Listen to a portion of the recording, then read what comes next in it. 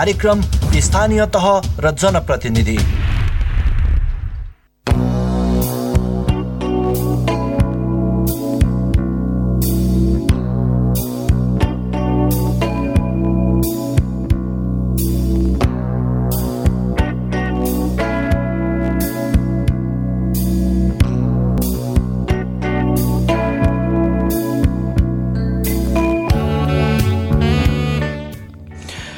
नमस्कार, कार्यक्रम स्थानीय तह र जनप्रतिनिधिमा यहाँलाई स्वागत छ। म कार्यक्रम प्रस्तुता प्रतीक नेउपाने।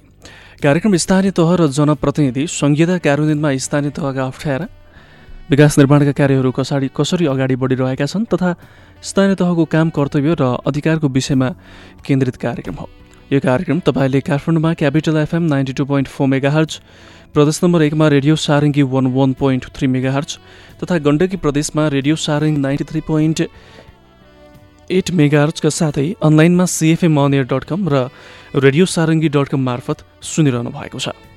श्रोता, कार्यक्रम स्थानीय तह र जनप्रतिनिधिमा आज हामी मोरङको उर्लाबारी नगरपालिकाले गरिरहेका काम, जनताको अपेक्षा पूरा गर्ने क्रममा देखिएका चुनौती तथा कोरोना भाइरस महामारीले पुर्याएको असर लगायतका विषयमा केन्द्रित रहेर त्यहाँकी उपप्रमुख, उर्लाबारी नगरपालिकाकी उपप्रमुख लक्ष्मी देवी भण्डारीसँग कुराकानी गर्दैछौँ। सबैभन्दा पहिले उर्लाबारी नगरपालिकाको बारेमा यहाँलाई जानकारी गरौँ। मोरङ जिल्लाको सदरमुकाम विराटनगरबाट करिब 55 किलोमिटर पूर्वोत्तर क्षेत्रमा अवस्थित उर्लाबारी नगरपालिकालाई नेपाल सरकारको मिति 2071 साल 1 महिना 25 गतेको निर्णयअनुसार नगरपालिकाको रूपमा घोषणा भई तत्पश्चात नेपाल सरकारको मिति 2073 11 महिना 27 गतेको पुनर्संरचनाको निर्णयअनुसार साबिक उर्लाबारी नगरपालिकामा साबिक राजघाट गाविस, साबिक मधुमल्ला गाविसको वडा नम्बर 7, 8 र 9 समायोजन भई उर्लाबारी नगरपालिकाको रूपमा कार्यान्वयनमा आएको एक नगरपालिका हो। मोरङ जिल्लाकै नमुना नगरको रूपमा परिचित हुन उन्मुख रहेको यस नगरपालिकाको पूर्वमा झापा जिल्लाको दमक नगरपालिका, पश्चिममा पथरी शनिश्चर्य नगरपालिका र लेटाङ नगरपालिका, उत्तरमा मेकलाजुङ गाउँपालिका र दक्षिणमा रतुवामाई नगरपालिकासँग सिमाना जोडिएको छ भने यस नगरपालिकाको क्षेत्रफल 74.62 वर्ग किलोमिटर रहेको छ। समुद्री सतहबाट 26.67 डिग्री उत्तरी अक्षांश तथा 87.61 डिग्री पूर्वी देशान्तर भूभागमा यस नगरपालिका अवस्थित रहेको पाइन्छ। यस नगरमा करिब 70,605 जनसङ्ख्या मध्ये 51.13% महिला र 48.87% पुरुषसहित 48.87% पुरुष रहेको पाइएको छ। अधिकांश भूभाग खेतीयोग्य जमिन भए तापनि बढ्दो सहरीकरणले यस क्षेत्रको विकासमा व्यवस्थित योजना बनाई कार्य गर्नुपर्ने जरुरी भएको अवस्था छ। सन्ताल भाषाको दुई शब्दहरू उर्ला अर्थात् बाघ र बाडी अर्थात् ठाउँ अथवा बाघ बस्ने ठाउँको रूपमा परिचित पुरानो जङ्गल क्षेत्र क्रमिक रूपमा मानिसको बसोबास वृद्धिसँगै नगर क्षेत्रको रूपमा विकसित हुँदै गएर उर्लाबारी नाम रहेको किम्वदन्ती छ। उर्लाबारी चौकदेखि उत्तर मधुमल्ला हुँदै 5 तर्को रविसम्म जाने बाटो एवं दक्षिणतर्फ सिधा सदरमुकाम पुग्ने वैकल्पिक सडक भए पनि यसको विकासको सम्भावना प्रचुर मात्रामा देख्न पाइन्छ। बेतिनी सिमसार, बुढा ठाकुर, लामपाते सिमसार हुनु र यसको प्रवर्धनमा नगरपालिका र स्थानीय स्तरमा भएको प्रयासले उर्लाबारी नगरपालिकाले पर्यटन विकासमा बढी मात्रामा सम्भावना बोकेको छ। उर्लाबारी नगरपालिकाको बारेमा मैले यहाँलाई थोरै भए पनि जानकारी गराए। अब भने हामी केही बेर व्यापारिक विश्राममा जान्छौँ। त्यस पश्चात उर्लाबारी नगरपालिकाकी उपप्रमुख लक्ष्मी देवी भण्डारीसँगको कुराकानीका साथ उपस्थित हुने नै छौँ।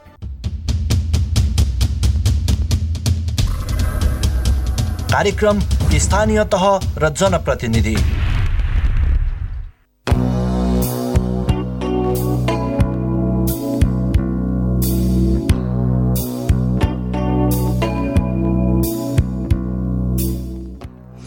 यो छोटो व्यापारिक विश्रामपछि पुनः स्वागत छ। तपाईँ यति बेला काठमाडौँमा क्यापिटल एफएम 92.4 मेगाहर्ज, प्रदेश नम्बर 1 बाट रेडियो सारङ्गी 101.3 मेगाहर्ज, त्यसैगरी गण्डकी प्रदेशमा रेडियो सारङ्गी 93.8 मेगाहर्जका साथै अनलाइनमा cfmonair.com र रेडियो सारङ्गी.com मार्फत एकैसाथ कार्यक्रम स्थानीय तह र जनप्रतिनिधि सुनिरहनु भएको छ। कार्यक्रम स्थानीय तह र जनप्रतिनिधि संघीयता कार्यान्वयनमा स्थानीय तहका अप्ठ्यारा, त्यसैगरी विकास निर्माणका कार्यहरू कसरी अगाडि बढिरहेका छन् तथा स्थानीय तहको काम कर्तव्य र अधिकारको विषयमा केन्द्रित एउटा कार्यक्रम हो। अघि पनि मैले यहाँलाई जानकारी गराएँ। आज कार्यक्रममा हामी मोरङको उर्लाबारी नगरपालिकाले गरिरहेका काम, जनताको अपेक्षा पूरा गर्ने क्रममा देखिएका चुनौती तथा संघीयताको कार्यान्वयनको क्रममा देखिएका असहजता लगायतका विषयमा केन्द्रित रहेर आज हामीले मोरङको उर्लाबारी नगरपालिकाकी उपप्रमुख लक्ष्मीदेवी भण्डारीसँग कुराकानी गर्दैछौँ। यति बेला हामीसँग प्रत्यक्ष टेलिफोन सम्पर्कमा उर्लाबारी नगरपालिकाकी उपप्रमुख लक्ष्मीदेवी भण्डारी जोडिसक्नु भएको छ। लक्ष्मीदेवी भण्डारीजी, यहाँलाई कार्यक्रममा स्वागत छ। धन्यवाद। जस्तो उर्लाबारी नगरपालिकाले गरिरहेका विभिन्न विकास निर्माणका कार्यहरू गर्दै गरेको अवस्थामा चाहिँ एकाएक कोरोना भाइरसको महामारीले चेप्यो।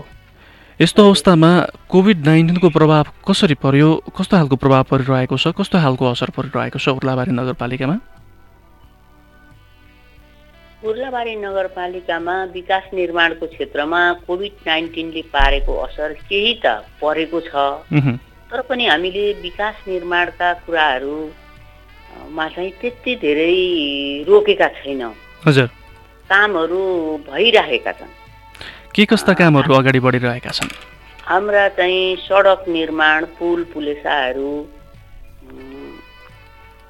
यस्ता काममा हामीले रोकेका छैनौँ। विद्यालय चाहिँ जहाँ भवनहरू निर्माण गर्नुपर्ने थियो, यस्ता कुराहरू रोकेका छैनन्। हाम्रा योजनाहरू जति थिए लगभग सम्पन्न भएका छन्। जम्मै मर्मत समार गर्नुपर्ने, ड्रेन निर्माण गर्नुपर्ने, ग्राभेल गर्नुपर्ने, बाटोघाटो, पानी पैनीदेखि लिएर कोभिड-19 को कारणले यो काम गर्न सकिएन भन्ने कुरा त्यति धेरै प्रभाव परेको छैन र अहिलेसम्म उर्लाबारीमा समुदायमा देखिएको पनि थिएन। तर अहिले देखियो। अहिले चाहिँ भर्खरै हस्पिटल यहीँ भन्दा पनि अब हस्पिटलमा जानुभयो बिरामी भएर, त्यहाँ हस्पिटलमा चाहिँ गइसकेपछि उहाँहरू हस्पिटलमा बसेको बेला पोजिटिभ देखियो र त्यो परिवारको अहिले पोजिटिभ देखिएर एकजना 84 वर्षीय आमा बित्नु पनि भयो र उहाँको परिवारको अहिले भर्खरै हामीले PCR गरेका छौँ। त्यो रिपोर्ट सायद आजसम्म आउँछ होला। जस्तो कोभिड-19 विरुद्ध उर्लाबारी नगरपालिका कसरी लडिरहेको छ? के कामहरू भइरहेका छन् कोभिड-19 सँग लड्ने सवालमा? अब हामीले विदेशबाट जति आउनु भएको थियो उहाँहरूलाई चाहिँ 14 दिन क्वारेन्टाइनमा राखेर PCR टेस्ट गरेर पोजिटिभ आउनेलाई हस्पिटल पठायौँ र अहिले पछिल्लो समयमा चाहिँ अब होम आइसोलेसनमा पनि हुनुहुन्छ र क्वारेन्टिनमा राखेर नेगेटिभ आउनेहरूलाई चाहिँ घर पठायौँ, घरसम्म पुर्यायौँ र विदेशबाट आउनुहुने नाकासम्म आउनु हुँदा हामीले चाहिँ बस एउटा राखेर हामीले पठाउने र ल्याउने अनि एम्बुलेन्स हाम्रो चाहिँ क्वारेन्टिनमा रेडी गरेर राखेका छौँ। त्यो क्वारेन्टिन व्यवस्थापन समितिको संयोजक पनि म आफै हो। हजुर। र त्यहाँ सबै व्यवस्था धेरैजनाले चाहिँ हेरेर उर्लाबारीको क्वारेन्टिन चाहिँ व्यवस्थापनमा राम्रो छ भन्ने कुरा गर्नुभएको छ। अब आफैले आफूलाई भन्न त त्यति उपयुक्त नहोला, तर अहिलेसम्म जे होस् त्यस्तो अप्ठ्यारो छैन। हामीले राधिका उच्च माविको हलमा बनाएका छौँ क्वारेन्टिन। ती हाम्रो व्यवस्थापन भएको छ। 150 बेड सम्म हुने गरी बनाएका छौँ। जस्तो यो 6-7 महिनाको यो कोरोना भाइरसको महामारीको दौरान विशेष गरी शिक्षा क्षेत्र पनि यसबाट एकदमै प्रभावित बनेको छ हैन? लकडाउनको कारणले गर्दाखेरि विद्यालयहरू सबै ठप्प प्राय छन्। तपाईले पनि भन्नुभयो विद्यालयमा क्वारेन्टिन बनाउनु परेको अवस्था छ। यो बाध्यात्मक अवस्थामा अब यति बेला अब लकडाउन पनि खुल्ला हुँदै गइरहेको अवस्थामा यो शिक्षा क्षेत्रलाई बिस्तारै उकास्नको लागि, शिक्षा क्षेत्रलाई पूर्ववत अवस्थामा फर्काउनका लागि, विद्यार्थीहरूको शिक्षण सिकाइलाई प्रभावकारी ढङ्गले अगाडि बढाउनका लागि के कस्ताहरू प्रयास गरिरहनु भएको छ? हामीले अस्ति शिक्षा समितिको मिटिङ बसेर अब अनलाइनबाट सेवा दिन सक्ने विद्यार्थीहरू त्यस्तो हुनुहुन्छ भने त्यस माध्यमबाट र अब कसैसँग चाहिँ त्यो प्रविधि छैन र त्यसको पहुँचमा हुनुहुन्न भने जो विद्यार्थीहरू तल्लो वर्गका हुनुहुन्छ सामुदायिक विद्यालयमा विशेष गरेर सामुदायिक विद्यालयमा चाहिँ यो समस्याहरू छ। त्यहाँ हामीले के भनेका छौँ भने बिहान दिउँसो र बेलुका टाइम मिलाएर पाए पर्ने ठाउँमा अब नजिकै विद्यालयको नजिकै हुनुहुन्छ भने दूरी कायम गरेर एउटा डेस्क बेन्चमा एकजना मात्रै राखेर र त्यसरी अलिक टाढाको हुनुहुन्छ भने पाए पर्ने ठाउँमा 8-10 जना सामाजिक दूरी कायम गरेर शिक्षक आफै गएर पढाउने भन्ने कुरा भएको छ। र त्यसरी अहिले चाहिँ विद्यालयहरूमा धेरैवटा विद्यालयले त्यो गरिरहनु भएको छ। अब जुन विद्यालयमा हामीले क्वारेन्टिन राखेका छौँ त्यसमा बिस्तारै अहिले चाहिँ यो दसैँसम्मलाई हामीले राख्ने कुरा गरेका छौँ, किनभने दसैँमा धेरैजना बाहिरबाट आउने हुनुभयो र अब यो क्वारेन्टिन अहिले नै हामीलाई चाहिँ खाली गरिदिनु पर्यो भन्ने कुरा विद्यालयले गरे तापनि यो दसैँसम्म हामीलाई राख्न दिनुहोस् भनेका छौँ। र उहाँहरूले चाहिँ अहिले त्यसरी गरी विद्यालयमा नभएर शिक्षक पाएक पर्ने ठाउँका विद्यार्थीहरूलाई कुनै निश्चित ठाउँमा जम्मा गरेर शिक्षकहरूले ठाउँ ठाउँमा गएर पढाउने र कतिपय अनलाइनको सुविधा हुनेलाई अनलाइनबाट पनि पढाइरहनु भएको छ।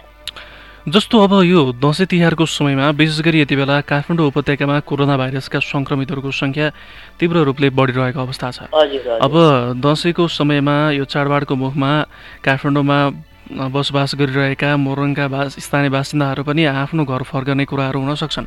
अब यस्तो अवस्थामा अब यस्तो अवस्थामा यो कोभिड-19लाई काठमाडौँबाट फेरि मोरङमा सर्न सक्ने अवस्थालाई रोक्नका लागि के योजना छन्? तपाईँहरूले कुनै त्यस्तो पूर्व तयारी गर्नुभएको छ? त्यस्तो पूर्व तयारी त हामीले अलिअलि गरेका छौँ। जस्तो यही दसैँ तिहारको उसलाई चाहिँ प्रभाव पर्छ है। हामीलाई सबभन्दा सङ्क्रमण हुने भनेको काठमाडौँबाट हो भन्ने कुरा हामीले अड्कल गरेका छौँ र त्यो भइ पनि राखेको छ।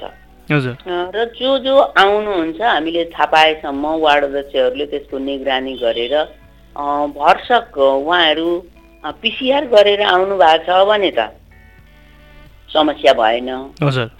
अब पिसिआर नगरी आउनु भएको छ भने चाहिँ हामीले 5 दिन कम्तीमा 5 दिन बढीमा 14 दिन चाहिँ 5 दिन 7 दिन 14 दिनसम्म चाहिँ घरबाट बाहिर निस्केर यताउति नहिँडिदिनुहोस्, बरु पिसिआर हामी टेस्ट गरिदिन्छौँ भनेर हामी समय समयमा पिसिआर गरिराखेका छौँ। त्यसैले र यसैलाई प्रभाव पर्छ भनेर हामीले चाहिँ केही प्रहरी अहिले 15 जना प्रहरी नप्रहरी